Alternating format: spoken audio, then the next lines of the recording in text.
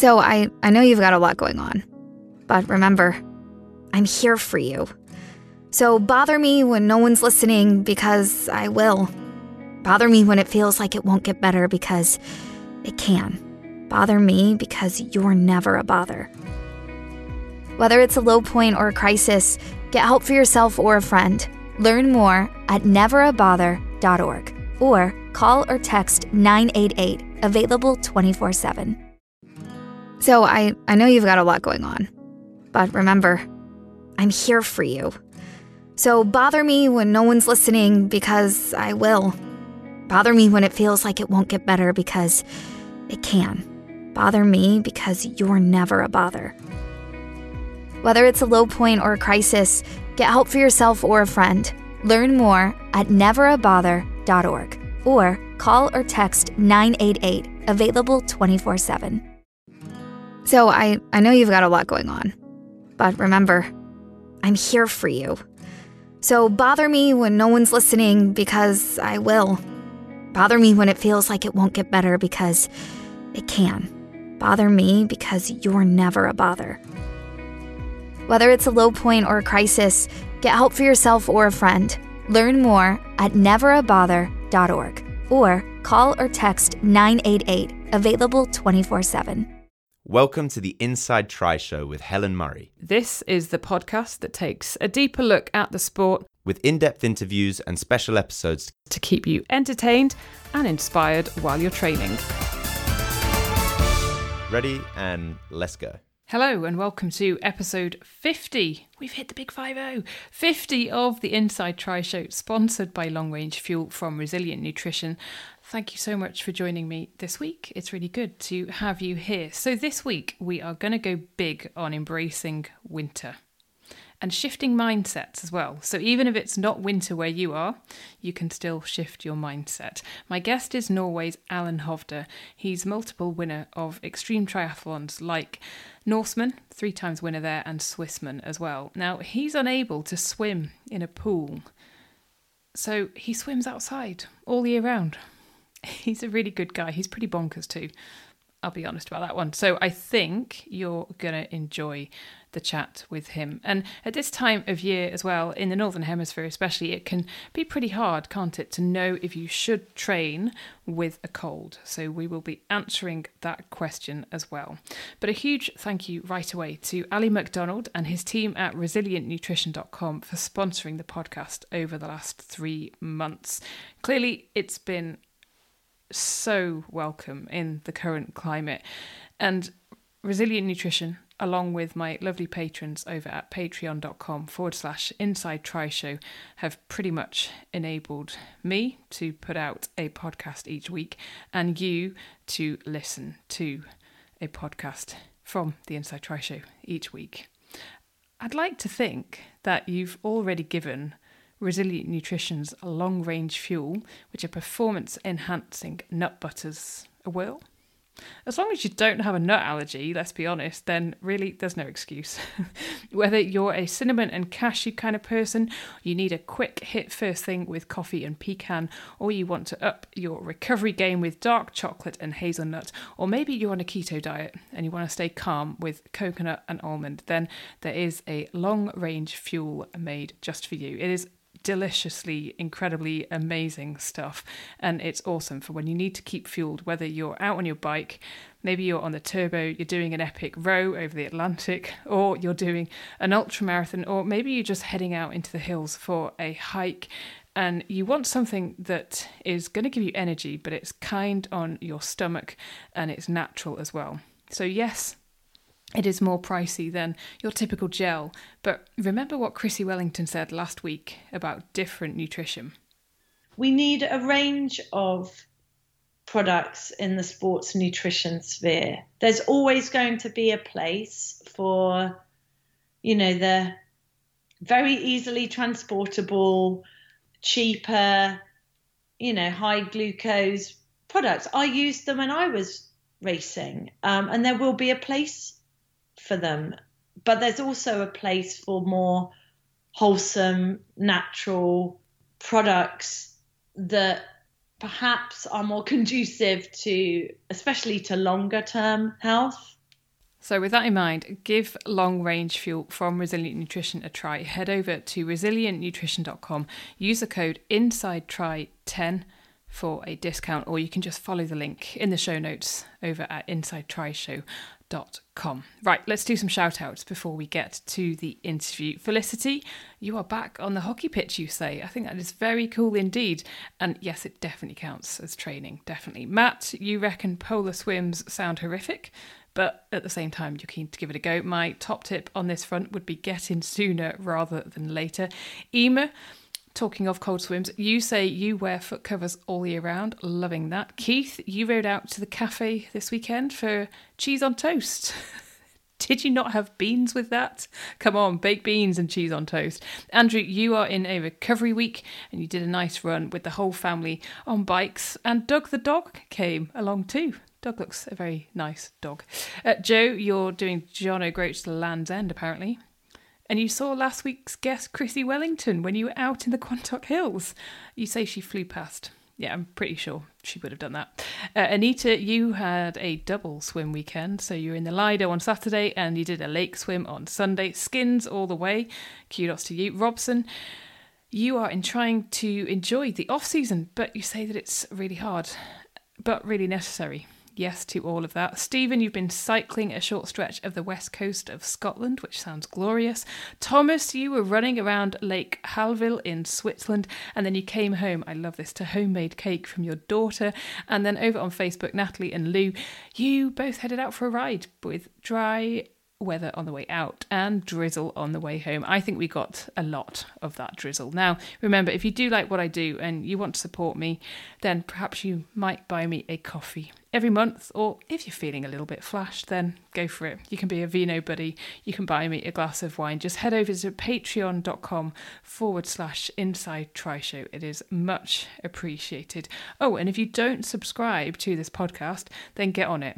So then it's ready and it's waiting for you each week when you need it. Just head to insidetryshow.com/listen and then it will take you to your provider and you can subscribe from there. So insidetryshow.com/listen. Time for this week's interview. Allan Hovda, welcome to the Inside Try Show. How are you in beautiful Norway? Hello, Helen, and thank you for inviting me to the show. In beautiful Norway, it's actually quite beautiful. It's really starting to turn into fall now. So I presume the water temperature is down below 10 degrees. So now it's getting cold to swim, but it's really nice. Does that mean then you won't get in the water now below 10 degrees or will you still get in? Yeah, like we talked before the podcast, I have 2 kids and they're at childcare, but my swim time and childcare times doesn't match. So I don't have pool times. So I can't swim in the pool. So it's open water or nothing. So then I prefer open water. This is the perfect start because this is brilliant because I've been told, and yeah, we'll come back to all this sort of winter mindset thing, but I have been told that I should embrace open water swimming and that cold water is really beneficial to get through winter. What do you say? Yeah, I think you should embrace the cold water. And just to have it said, like, I don't prefer cold water. I don't like to freeze. I'm not that kind of person. And I freeze quite easily as I'm relatively skinny. So my advice is to have enough clothing on because you can dress for pretty much everything. I did have a open water swim on Christmas Day. It was 2 degrees in the water and it was minus 3 degrees in the air. I only lasted 11 minutes, but it wasn't horrible. So that's advanced. But at least down to like 10 degrees, it's no problem. And 5 degrees as well, it works just fine. It isn't pleasant like the first few minutes, but when you get into it, then it's good. So what do you wear to be able to manage with those cold temperatures? Because the thought of 2 degree water just fills me with dread. Yeah. So the 2 degrees water is more like extreme part. So then I wear obviously my wetsuit and I have like this balaclava which covers the whole head and the neck. And then I have an extra neoprene cap over that one. and then you can have like more layers of clothing underneath the wetsuit. I have a neoprene vest as well, and I have a neoprene long sleeve, and then you have the gloves and the socks as well. So at least in the very, very cold conditions, I go for 7 millimeter really thick one and the lobster gloves. Okay. Yeah. But you don't need to start there. You can start with your wetsuit and the balaclava, which is the really important stuff, and then you can put like a wool jersey underneath and the cycle sleeve underneath the arms to give the extra insulation. It really helps. And mentally, how do you prepare to get in really cold water? Because it's not that pleasant. No, it isn't. For me, I just have a training plan and I just do it. I've been doing it for so long that it isn't an option if I'm going to train or not to train. It becomes much nicer when you get into it. And I start easily quite with getting my face exposed early and just relax and breathe with the cold water in my face, and then I start swimming. This is amazing. And Allan, when you get out the water, what do you do to warm up straight away? Do you sort of have a hot chocolate ready, or is it again just part of your day? Yeah, now I'm really lucky because I live like 30 meters from the place I go into the water. So I live in downtown Oslo. So I just jump in the fjord there and go. So I just go up and in the shower. That is quite lucky. That is very fortunate. Yeah, that is fortunate, because then you don't have to be standing in the cold and getting undressed as well. So that can be quite unpleasant. Wow. What's the best open water swim for you? Is it a day when it's crisp and blue skies and really, really cold, or is it when it's snowing, or when do you think, wow, this is the most magical experience? To be honest, the most magical experience is swimming in Hawaii. But but other than that, I really like when it's these like calm days with the water is perfectly still, because it's the sea and it can be rough sometimes, and it's much nicer to swim in the flat seas and where we have the clear sky and the nice like crisp air. And you're inspiring me. Yeah, you should really give it a go. It's give me a notice how you're getting along. I'll let you know. I think I am going in this weekend, so I will report back. And talking of kit and what you said about, as long as you've got the kit, you're okay. And that whole phrase about there is no such thing as bad weather, only bad clothes. Yeah. Is that something that you wholeheartedly agree with? Yeah, definitely. It's like you said, the Norwegian saying it, on Norwegian it rhymes. So go on, tell us in Norwegian, what is it?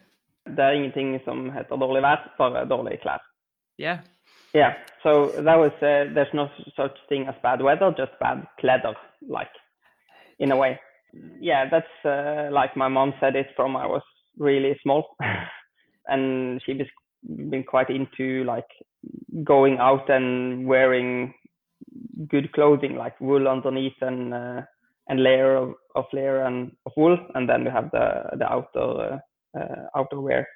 So we've been, when you live on the west coast of Norway, now we live in the other part, but it's a lot of rain. Like the UK, yeah. Yeah, I think it's worse than the UK. So if you're just going to wait for the good weather, then you can wait for a long time. Yeah, I do like to sit on my roller as well, but I have, that's more of practical reasons with the kids and stuff. But before I had kids, I did do 5 hours ride out in the snow, and it was really magnificent. Honestly, this is a good shift in mindset. So do you? I was reading this article which we mentioned earlier, and it's saying about embrace this Norwegian mentality. Is it true? Do you look forward to winter? Yeah, I do. Because we've been to Hawaii twice, and that's not exactly winter. So the last time we stayed there for a whole month, and while Hawaii is super nice, you miss the variation. Like every day is the same as yesterday, and even though it's beautiful, you don't see the leaves falling from the trees or the blossom in the spring. So it's nice to see the variations, and the different seasons has its qualities. So I'm not that into like the cross country skiing, which every other Norwegians love, but I do like to do it sometimes, and like getting out on a mountain bike with spiked tires in the forest with the snow covered road and snow covered trees. It's truly beautiful. And you have some other things which is really magnificent, like snow kiting. If you're out on Hardangervidda and snow kiting, it's, yeah, at least for me, I truly feel alive when you are out in the elements. So you can have like the cold wind like hitting, or cold wind and snow hitting your face, but like you're not really cold. You just feel it, like a feeling, a sensation of being alive. Also, if you've been out riding your bike in bad weather for 5 hours, it's coming back home and having a nice hot cup of coffee. Then it's the best coffee you'll ever taste. It's like, yeah. And isn't there a word in Norwegian, like, again, I don't know about the pronunciation, but koselig? Yeah, koselig. Yeah, koselig. Koselig. What does that mean, and is that part of this sort of mindset, do you think, towards a positive attitude towards winter and the darkness and the long winter months? Yeah, definitely. Koselig, you can say like the Danish word, which is maybe more known as hygge. I think it has had its got its fame in UK. Yeah. But our word is hyggelig, and in UK you can say coziness, and it's like it may be the feeling if you've been out and cross country skied out in the cold, and then you get back to the cabin or back home, and then you snug up in the sofa with a warm cup of coffee or tea and just enjoy it. And it's like the experience you get from doing that after you've been outside is much stronger than if you've just been on the couch for the whole day. But you mentioned before about the west coast of Norway, and that's very, very wet. What about the mindset there of winter and the grey and the dark and the wet? Because I think that's quite different to if you have loads of snow on the ground and it's clear and crisp and beautiful, or you've just got really grey, wet days. I totally agree, and in that regard we are lucky as we live in the East Coast, where we have much more like the white crispy, the white wonderland kind of scenery, which is nicer. And when you have like the 6 months of grayness, then it can take its toll. But I think the key is to put on good clothing, as always, and go outside regardless of the weather, because you need to get outside, and the weather is often it isn't as bad when you actually get outside. Because I thought about it the other day. I was out, the kids were gone to bed, and it was dark outside, and it was cold, and it was raining. So it didn't look tempting at all to go out. But when you just put on your wool clothing and enough clothing and get out, it's not that bad at all. It doesn't rain that much, and you're going to be wet, either of sweat or rain, regardless. So it's nothing to stay inside for. It's so much better to just embrace it and get outside and enjoy that warm shower afterwards. Do you just generally a very positive kind of guy, Allan? Yes, I think so. In general, I'm positive, but you have a lot of experience, or at least life in general, but especially I think if you pursue long distance triathlon, you get a lot of experience in handling challenges. I can't count the numbers. I thought like, everything is going to hell. Like in a race, like The first time I did Norseman in 2008, I rode about 8 kilometers before I got a flat. And I didn't have a spare because you have a support car. But then I tried to call my support and the phone was busy. So of course, that's in that moment, it doesn't feel great to be on the side of the road and see everyone is passing you. But I think I borrowed a rear wheel from someone else, and you handle the situation, and it's going to improve. So like nearly every long distance race I do, I think you have these moments like, no, I'm going to quit. Like, no, I'm never doing this again. Like, this is the last time I would put myself through this kind of suffering.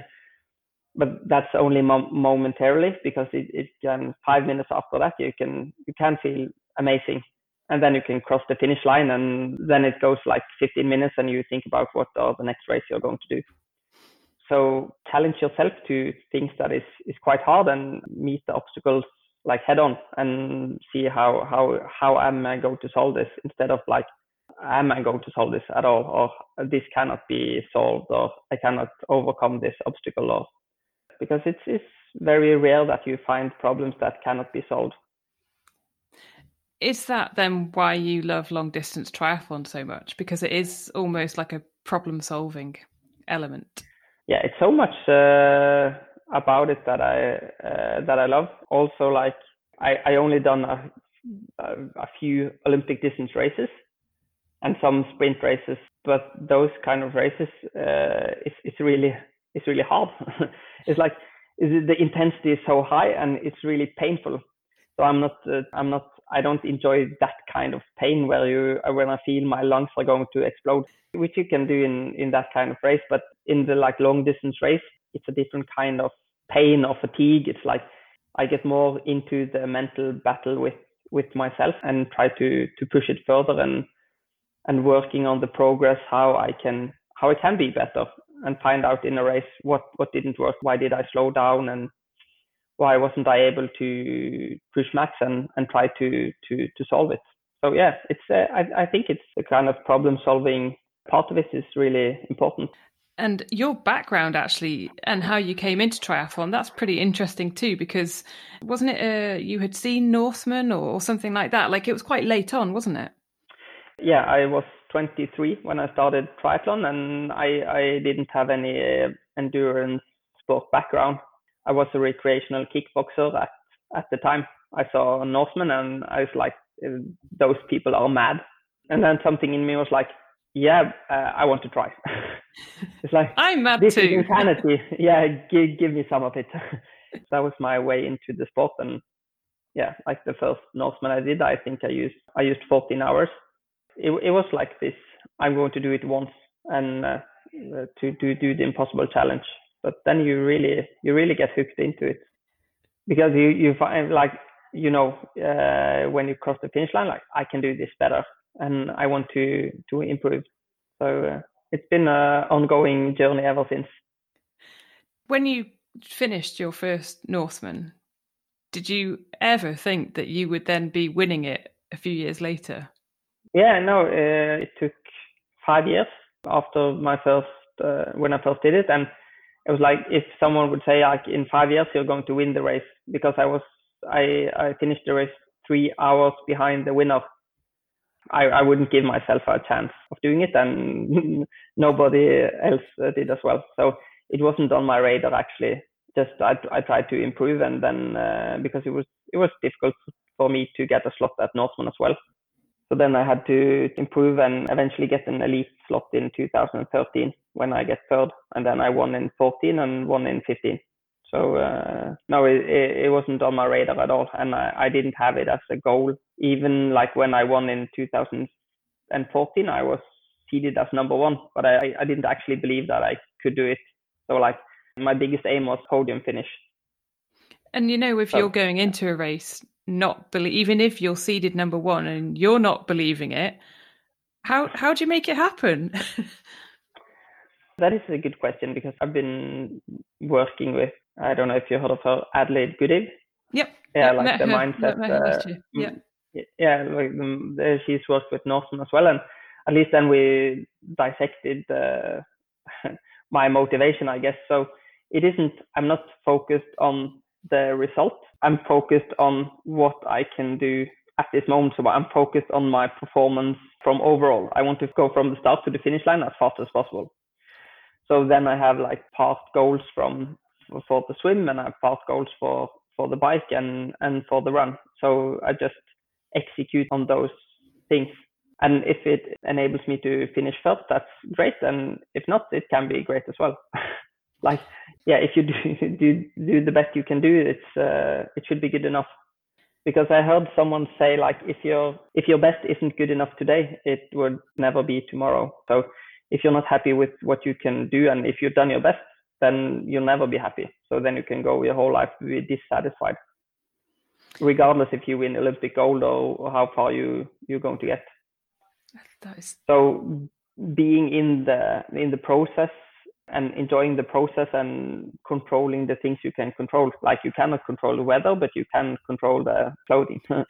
So you have the whole mindset around that process. And so when in Norseman I didn't actually believe I could win, I started to believing it quite early on the run. That you could because win? Then I could win, because I was starting out on the run with two other guys. We were running quite fast, but then I moved up the front and I could feel how the distance was increasing. I wasn't allowing myself to turn back to look how it was, because I didn't want to make it look like I actually cared how the other one was doing, and it isn't relevant as well. I would try to push as hard, maintainable pace as I can. Of course, then your supporters can tell you along the road how you're doing, but I try to not focus on my competitors. It's like getting on me and how can I run faster, like get your hip forward and relax your shoulder and get your nutrition in and get your salt electrolytes in and the practical stuff, which actually is the only thing that will get you faster. If you're focusing that a competitor is gaining on you, it isn't a good mental place to be, and it isn't helpful at all. So what happened then last year, or 2018, 2019, I'm getting confused with the years, but basically you were overtaken 150 meters, wasn't it, from the finish line? Yeah, that was 2019. Yeah. So I overtook the winner, the one who became the winner, I think about 15 kilometers on the run, something like that. So I had the lead for 2.5 hours, something like that. And when I was 150 meters from the finish line, he overtook me. What went through your mind at that point? Did you just say, "Oh, bloody hell"? No, yeah, and it's quite interesting experience because it's when you are that close to the finish line, and it would look for others that like it was the worst moment in my life, but the mountain passes has been my weakness in Norseman. When I come to the mountain, I have not been that great. So I have been practicing more on it, and my supporter was really like into focus on the moment, getting in the present and getting the right stride and going as fast as possible the whole time. So we were pushing it really hard, and when I looked back and saw he was maybe 20 meters behind me, so when I first noticed it, it was like, this is a now or never moment. So then I really went all out, which lasted maybe 5 or 10 seconds, and then it was full stop. Literally full stop, because I was like nearly that my supporter had to catch me from falling behind, because my front quads just locked up. Yeah. But then again, I always had the or the feeling of that I wasn't able to push myself as far as I could. I was like, I've been trying to always push myself farther and felt that I was like quitting on myself. Also in 2018, when I won with a 10-minute margin, I didn't feel I was able to push what I should. But you couldn't get more motivation than having a competitor beating you that close to the finish line. So I really gave it all, and it was nothing more I could do. So it was more like a moment of peacefulness. Then you could just pat yourself on the back and say, yeah, I really, really gave it all. And It wasn't enough for victory, but I cannot control what Hans Christian, the winner, was doing. So it wasn't bad at all, actually. I'm quite happy with that performance. Were you a little bit gutted though when you got to that finish line? Were you just like, ugh? Yeah, I cannot look back at the episode and remember it in that way. I would obviously prefer me to be first on the starting line, but the positive thing about being beaten closer, it's like the problem wasn't my energy level was low or my fitness, or like the only issue was my muscles didn't handle the big stairs. So it's like, yeah, I didn't train enough on those kind of conditions. So it's like the motivation you get after being beaten, that is so much stronger than the motivation of winning yet again. And you can draw on that motivation to push yourself to new heights. So it's like, I didn't mind it happening, but like it's never going to happen again.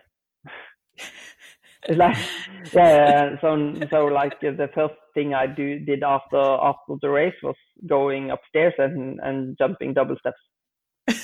To practice, to start training for that. Yeah. So yeah, only year away to Norseman, and so it turned out to be 2. But yeah, it's like you need that competition to drive you forward. At least I do. I cannot. It's difficult to motivate yourself to do it like all alone just because of you. So it's nice to have those moments as well. It sounds crazy, but no, it doesn't. Well, I mean, I think you're totally crazy, but in a lovely way. So, Allan, Kona versus Norseman. There's been a lot more interest recently, I'd say, in the extreme triathlons, like Norseman, like Patagon Man, like Swiss Man. Are they just hands down a million times better and a gazillion times more a sense of achievement than your typical Ironman race? Yeah, now you really struck into a good question. The others before, they were all rubbish before.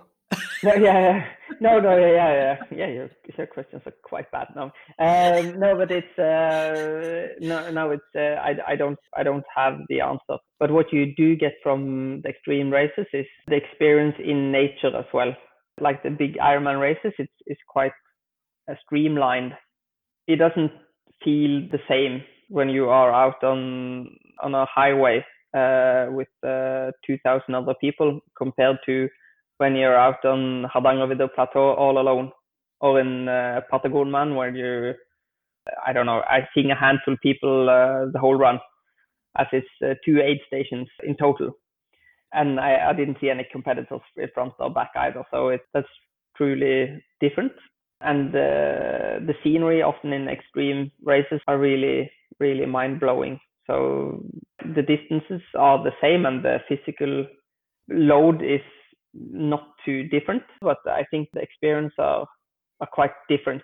But then again, I love the extreme races, but I have done Ironman Barcelona every year as well, just to try to be as fast as possible, because it's a challenge of its own.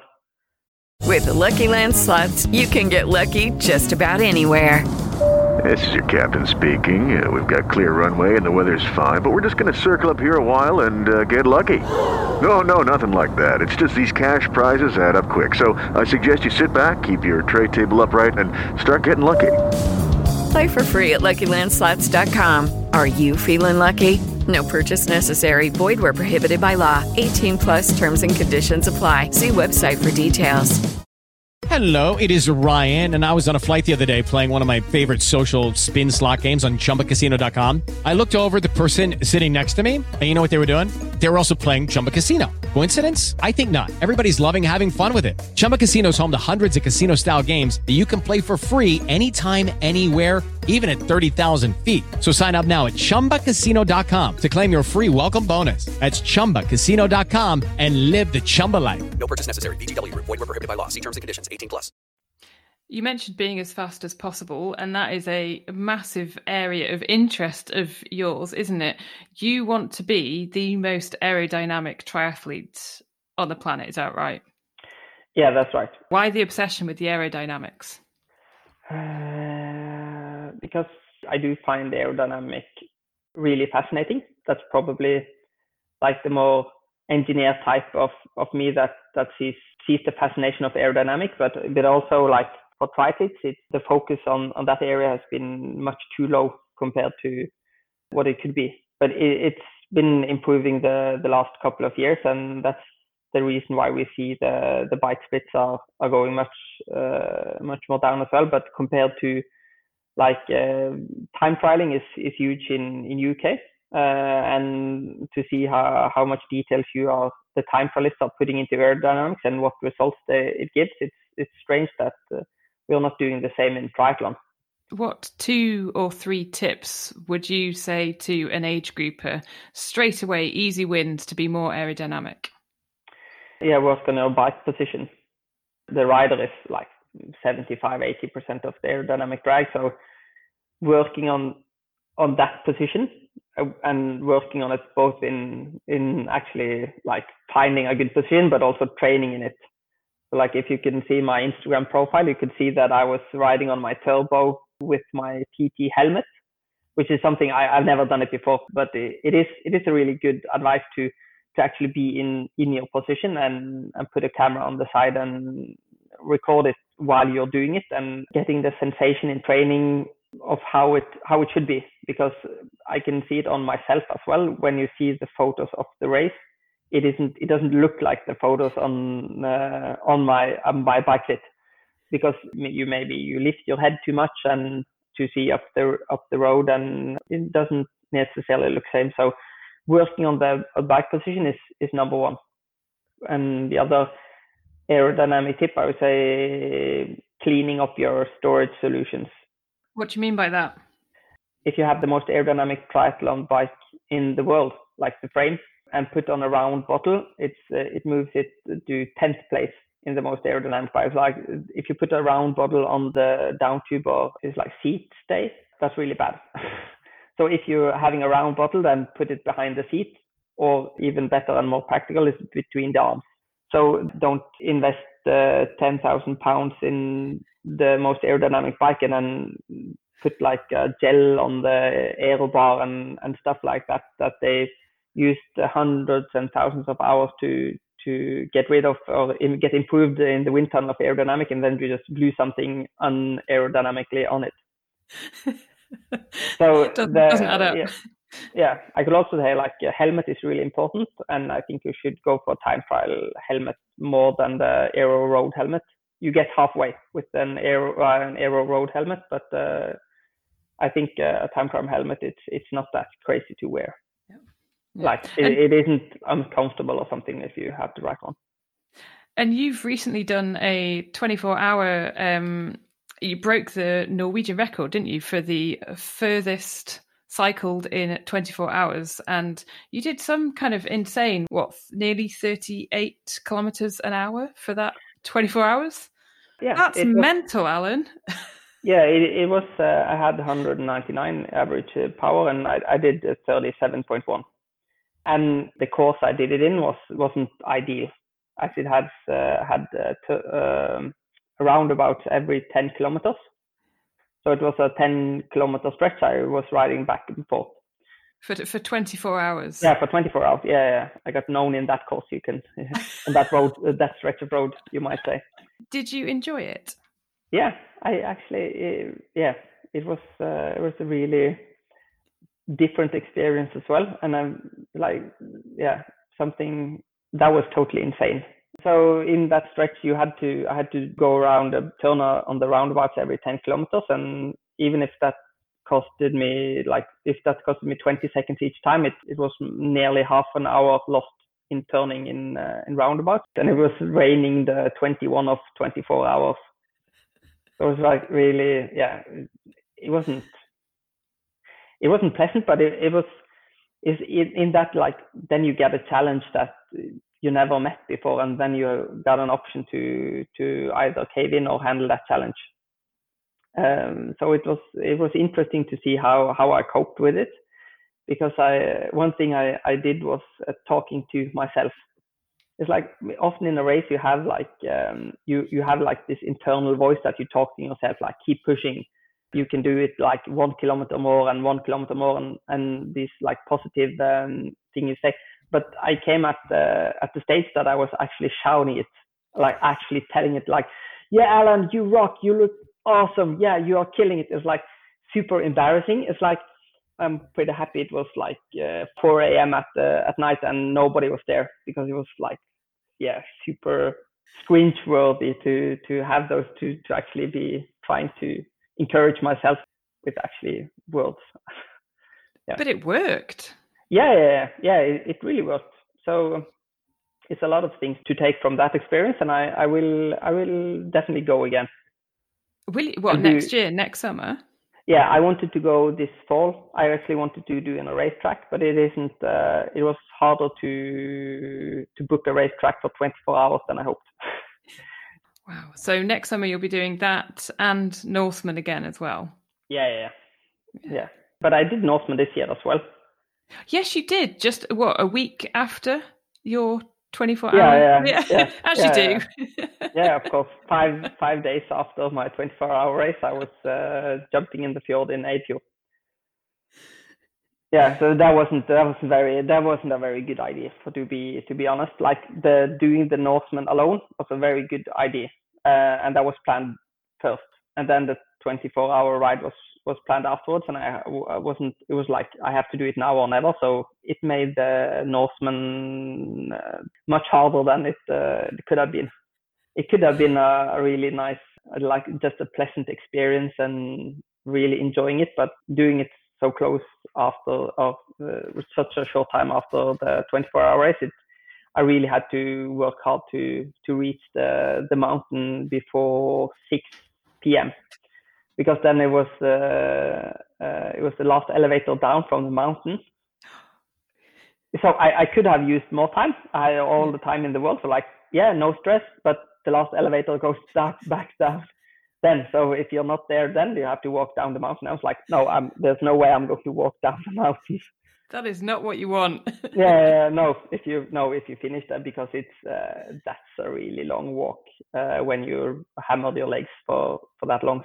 How do you mix, Allan, all of your training and work and family as well? Because you work part-time on an oil rig, so you are, offshore. How do you find that balance? Yeah, definitely. When you get children, that becomes more challenging. Like when I'm on the oil rig, then I work 12.5 hours each day. So you don't have a lot of time to train, but you still have time. So even if I'm working those hours, I still train between 2 and 3 hours each day. And is that just on the bike and on a treadmill? And yeah, doing on a bike and weights? treadmill, and I have a strength room as well. So Okay. you can do those kind of things, but you have like a limited time if you want to have your 8 hours sleep. Yeah. So I cannot. When the regular people they are done from work, they go they go and eat dinner, but I cannot eat dinner and then jump on the treadmill and doing like threshold intervals. It's like not working.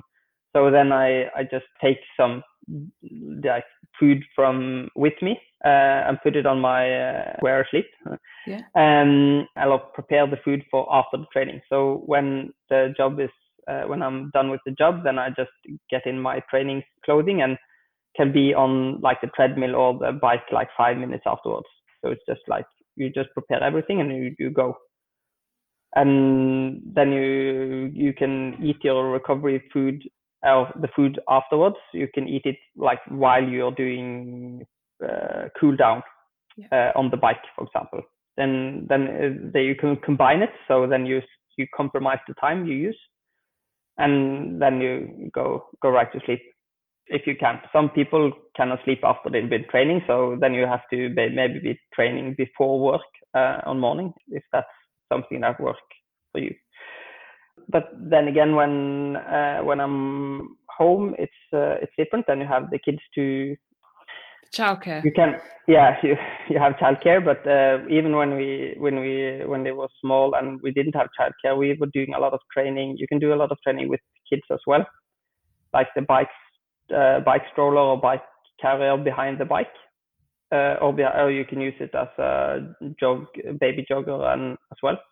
So you can do it with children, and I used that opportunity as well. And when my oldest got 3.5 years, we got him a really nice bike, and then he was able to keep up with me on recovery runs. So we were running to a playground like 15 minutes, and then we were playing on the playground, then we were running 15 minutes back, and he was cycling with me. So he started wondering why we had to go that far for a playground, because it's a playground much closer. But I said, like, no, we're going to this other one. It's a much better playground.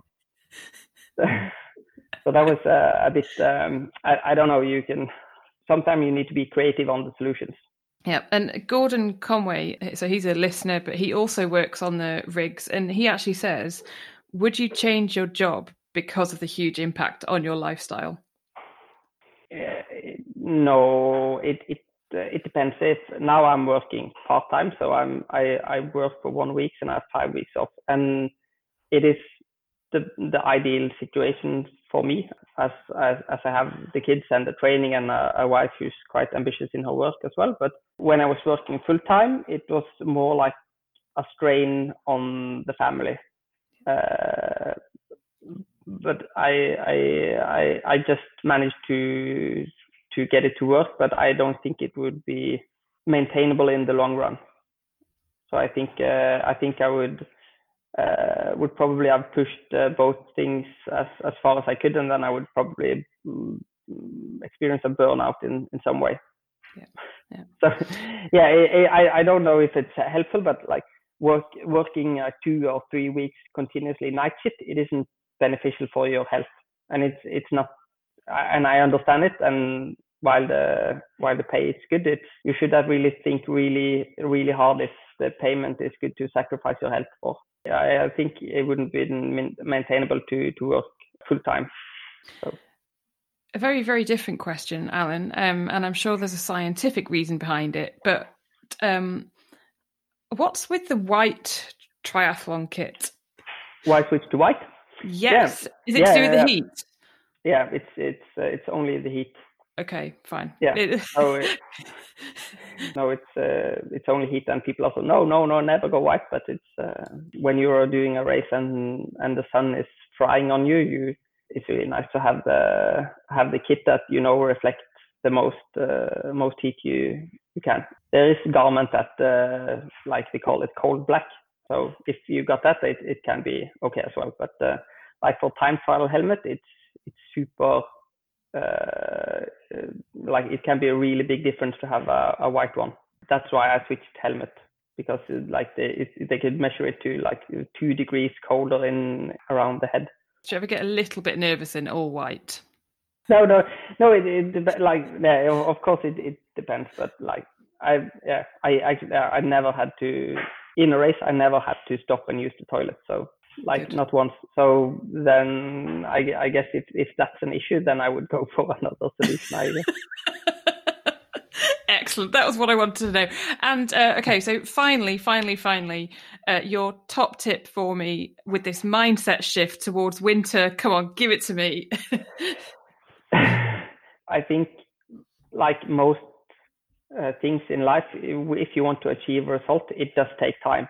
So it's rarely that one tip would give you a quick solution or will solve the problem, but trying to see the possibilities in every situation and try to like actively look for the positive. It's like when I go out and it's cold and rain, it's like I just let the wind and rain hit my face, and I close my eyes, and like this reminds me of Norwegian 2014. And at that point, it was cold. You can feel like you were cold to your core, but at the same time, I was invincible, and I coped with it. So it's a see those possibilities instead of the like obstacles, I guess. There was so much good stuff in there about the mind. So much good stuff. And obviously, yes, we need to embrace the Norwegian kystlig. My pronunciation's awful. And yeah, just let's try. I think I am trying to do a few different things and getting out there and stuff, and going on head torch runs and doing the chilly swims and everything like that, because we need little things to keep us happy at the moment. I even watched Greatest Showman the other day. That was amazing. I've heard the soundtrack a lot, but I had never watched it, so that was great. So let me know, how are you embracing winter if you are in the Northern Hemisphere? Fill me in. Tell me on social media at Inside Trishow, or drop me an email, helen@insidetrishow.com.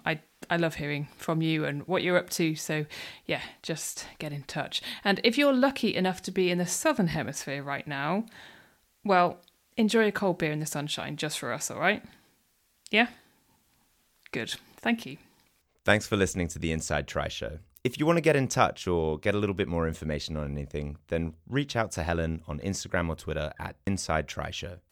I will tell you all about my latest chilly swim after we hear from Jeff Sankoff. Now, Jeff is an emergency physician based in Denver in the States. He's also a triathlon coach and a Kona qualifier, so he's pretty well placed to chat all things training when you have a cold.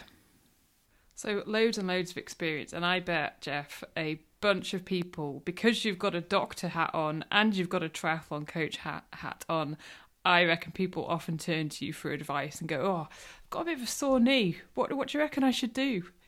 Even before the triathlon thing came up, just being a doctor gets you a lot of those kinds of questions. I've just got this one little thing I was hoping you could tell me about. But yes, definitely. Triathlon has given me so much. It's been a pleasure to give back to the sport in any way that I could. I've helped with medical tent activities at different races, and began writing for Triathlete Magazine and Inside Triathlon Magazine many years ago, and just a couple of years ago began doing what I call the TriDoc podcast. So I've really had a great time answering those kinds of questions in a forum that I hope has proved educational and entertaining. So what's it like being in a medical tent at a race? It's mostly good, because the people who, generally, I got the chance to work at Ironman Canada many moons ago, and I had the last shift, so we were working as the last finishers were coming in, and you see people who are, at their worst moment on a best day. So they're exuberant with the excitement of having finished, but then, of course, they're not feeling so great. But for the most part, there's really, it's minor stuff, and they just need some chance to recover and get some fluids into them, and they do fine. And just, getting people in and getting them set up and making sure that they're, not going to have any serious untoward things happen to them. It's a good place to be, because everybody there is professional in terms of the medical folks that are working, and everybody is united with the same purpose: just get the athletes feeling better as soon as possible and on their way. And the athletes, of course, feel the same way. They just want to feel better and get back to their families and celebrate what they've accomplished. So it's actually a pretty positive place to be. And what's the most common thing? Is it dehydration, or is it maybe falling off a bike or something? By far dehydration. The people who crash generally don't make it to the medical tent, because they'll get picked up by ambulance and taken to hospital. But for us, it's at the medical tent, it's inevitably people who finish. And when you finish a race like that, and you've been going all day, your muscles are contracting and keeping all of the blood coming back to your heart. And when you stop, if you're dehydrated, then all of a sudden the blood starts to pool in your lower extremities, and suddenly your heart will realize there's not quite as much fluid in the tank as we need. And then people start to feel lightheaded and unwell, and so they just need to be rehydrated.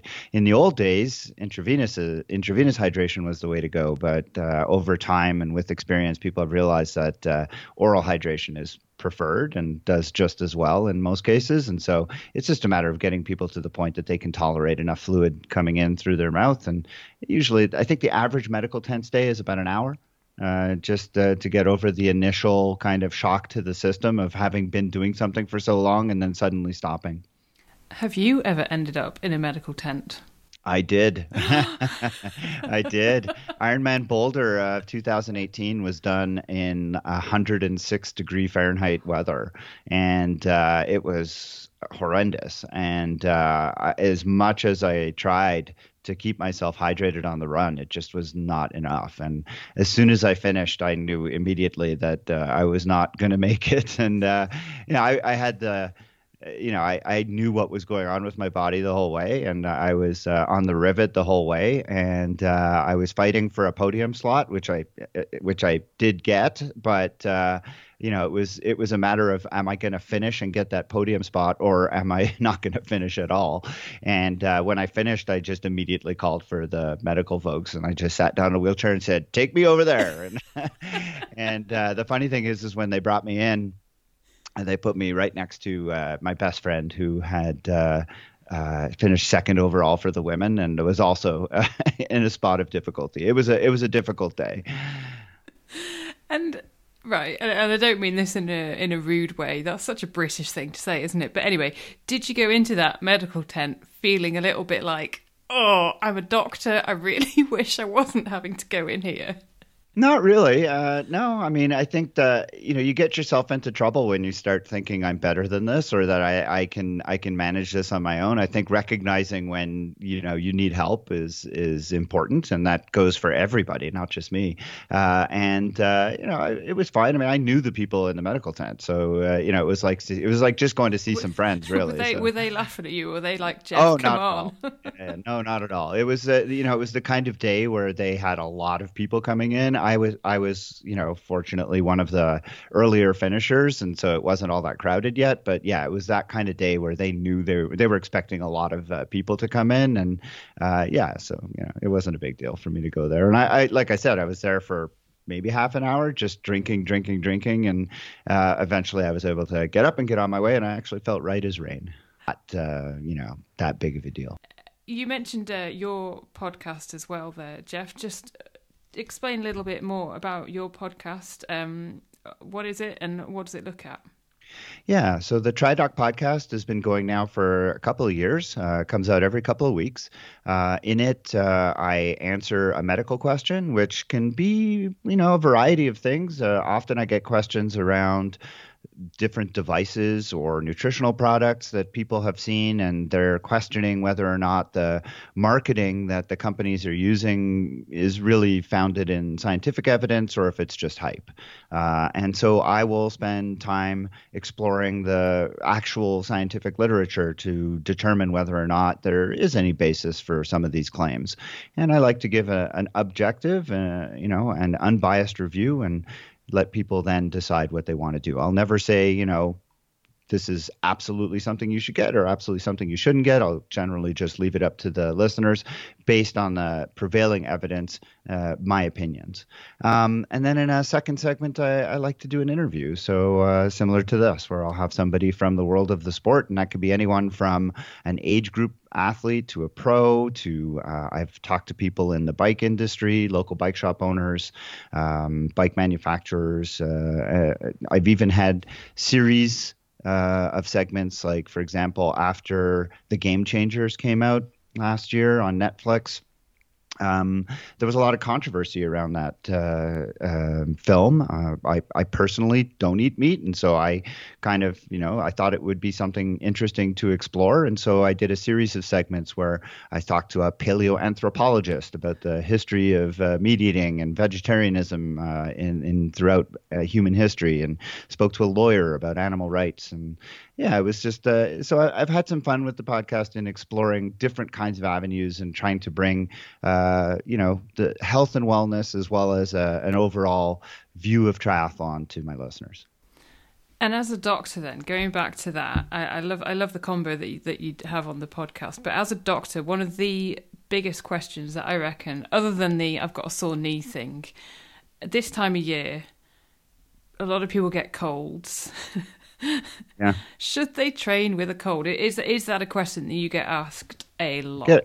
I get asked that, a lot is understating it. I think I get asked that probably more than anything else. And it's not just one question. It's really more like 2 or 3 questions. And, I always think of it as, the first question is does training make you sick?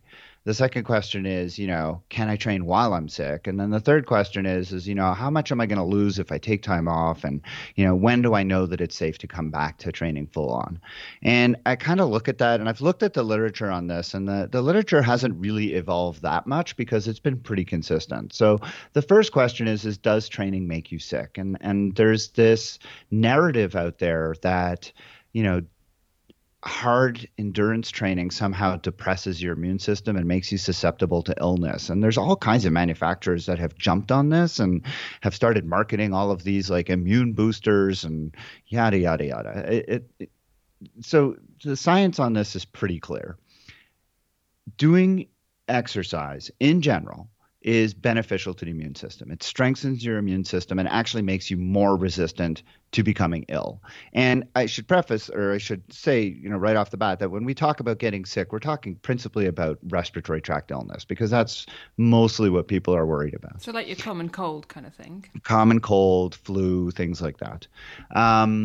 And there is no question, this has been shown over and over again, people who exercise regularly, even at moderate to high intensity, have a benefit to their immune system and get less frequently ill with respiratory illness. The issue is that there has been an observed relationship between long, high intensity efforts and becoming ill. And it's not going to be all of that, unusual, or it's not going to be foreign to people to hear. I'm sure there are many people out there who have done an Ironman, for example, and find that in the days following an Ironman, they suddenly come down with something. And there is some association with that being true, and there's a few reasons for it. Physiologically and biologically, we know that if you put out a very high intensity effort for a very long time, there is a depression of a specific type of antibody called IgA, which is sort of like the body's first line kind of defense against all comers. It's not a specific defense. It's just like if you get any kind of invader, any kind of virus, IgA are, this specific type of immunoglobulin that's kind of everywhere, and it kind of just fastens onto things and prevents them from getting in. So within that first 24 to 48 hours, there's this window of immunosuppression where it is possible to have a slightly higher susceptibility to respiratory illness. So that is true. But again, it's high intensity and really long efforts. So we're talking more than half Ironman. It's really Ironman efforts or that kind of thing.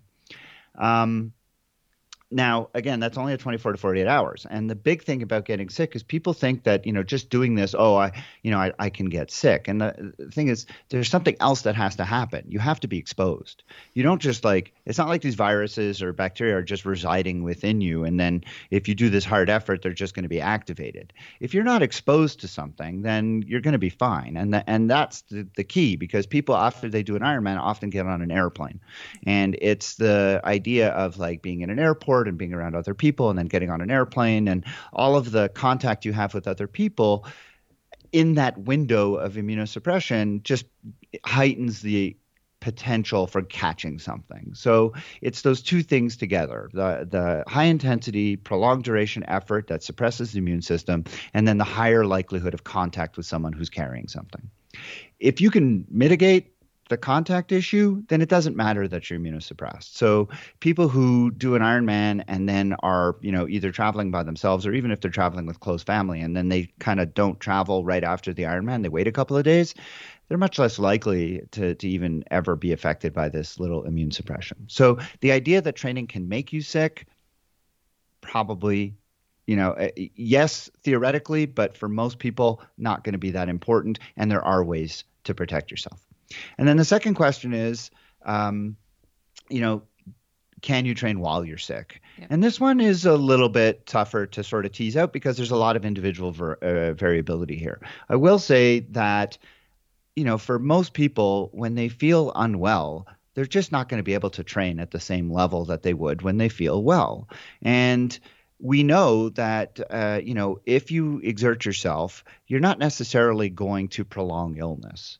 But the question is, are you going to feel well? I mean, how are you going to feel while you're doing this? And, and, you know, are you going to feel like crap? And then how much benefit are you really getting out of that training? And so what I always tell people is, look, if you've got something that's above the neck, so you are, stuffed up, you've got a sore throat, you've got a bit of a headache, there's no danger necessarily to continuing to train, but you're probably not going to feel that well. And, you know, there's no harm and certainly no shame in either turning it way down in terms of effort and intensity, or just turning it off altogether for a couple of days, because you're just not going to lose that much in your, in your fitness just for a couple of days to just rest up and then feel better.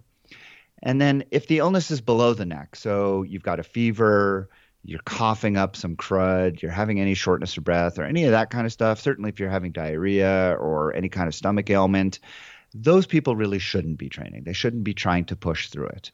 And that's kind of a general rule that, we have in medicine. Above the neck, go ahead, try it if you really must, but turn it down in terms of effort and intensity. And if it's below the neck, probably want to take some time off. And again, you're just not going to lose that much, because when you consider you're not going to be able to put in the same kind of efforts anyways, you might as well just take the time to get well and then get back to it, as soon as you can. And the last question is when can you come back, and how do you know that it's time to go? And I again, that's a lot of personal variability. The one thing that I would say is this year, of course, facing COVID, for people who are infected with COVID, they have to be super careful coming back, because we know that COVID causes a lot of chronic issues, and not just with the lungs. Principally, the one that we're worried about is with the heart. For people who've had COVID, they really need to be careful with return to exercise and hard training, especially if they were particularly ill. And the biggest thing I could say, especially at this time of year, if you really don't want to get sick, specifically with like the worst of the things, which is influenza, a vaccine. The influenza vaccine is not perfect, but it is the best thing that you can do if you're really concerned about getting ill during the fall months. And I, can't emphasize that enough, especially in this year of pandemic. Controlling flu is going to be really important. I hope you found that helpful. I have put links to Jeff, his coaching and his work in the show notes, or you can find him and his podcast over at trydoccoaching.com. Right, finally, some cold swim news from me. Oh, and generally, I guess, cold Helen news. If you didn't see it, or you might have seen my crazy Reynard's hand after our bike ride recently. 3 doctors said it's a textbook example. And one, I'm not even joking now, one has even asked me to use it as an example in their teaching. You will see it on my personal Twitter account at Helen F. Murray. But my hand went a bit crazy after our bike ride. So there are 3 white fingers, 1 purple finger. My little finger went purple, and then the rest of my hand looks fine. It's just red. And yeah, that was after a bike ride with me wearing gloves in the middle of October. I did make a few errors, lesson learned, fine. But yeah, it was quite entertaining for the masses. Anyway, Sunday, we then carried on going chilly. And we went for our cold swim again. It was 10.9 degrees this week. And I had a hat on. I had gloves and I had booties, and the booties were incredible. So you step into the water and there was no cold feet. Literally no cold feet. Yeah, it was good. So it's cold, but that feeling of achievement is really pretty cool when you get out. So I'm going to carry on for a bit. Let's see how it goes. So this week's show has been sponsored by Long Range Fuel, who make phenomenally tasty, performance-enhancing nut butters. You'll get 10% off with the code INSIDETRY10, all lowercase, with the figure 10, over at resilientnutrition.com, or follow the link in the show notes at insidetryshow.com. 33fuel.com also support the show, and I'll be bringing you details of a competition to win some of their award-winning daily greens next week. They also do natural and yummy energy bars and protein bars, workout shakes and chia seed gels, and use the code INSIDETRY33 for a discount at checkout. And as ever, the lovely James at comfuel.co.uk will give you 20% off all sorts of different things, actually. So different sports nutrition, water bottles, face masks, sweat tests, Kendall meat cake, you name it, they've probably got it. Over at comfuel.co.uk, just use the code INSIDETRY. Ali and everyone at resilientnutrition.com, you've been total legends over the past 3 months. I have loved working with you, and I really do love long range fuel. The nut butters are delicious, so yeah, thank you so much. Thank you for listening. Look after yourself, look after those around you. Let's embrace winter, and we'll speak again next week.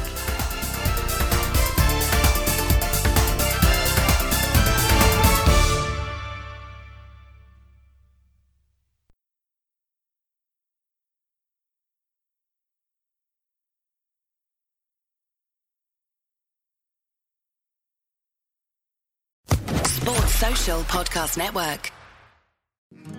So I know you've got a lot going on, but remember, I'm here for you. So bother me when no one's listening, because I will. Bother me when it feels like it won't get better, because it can. Bother me because you're never a bother. Whether it's a low point or a crisis, get help for yourself or a friend. Learn more at neverabother.org or call or text 988, available 24/7.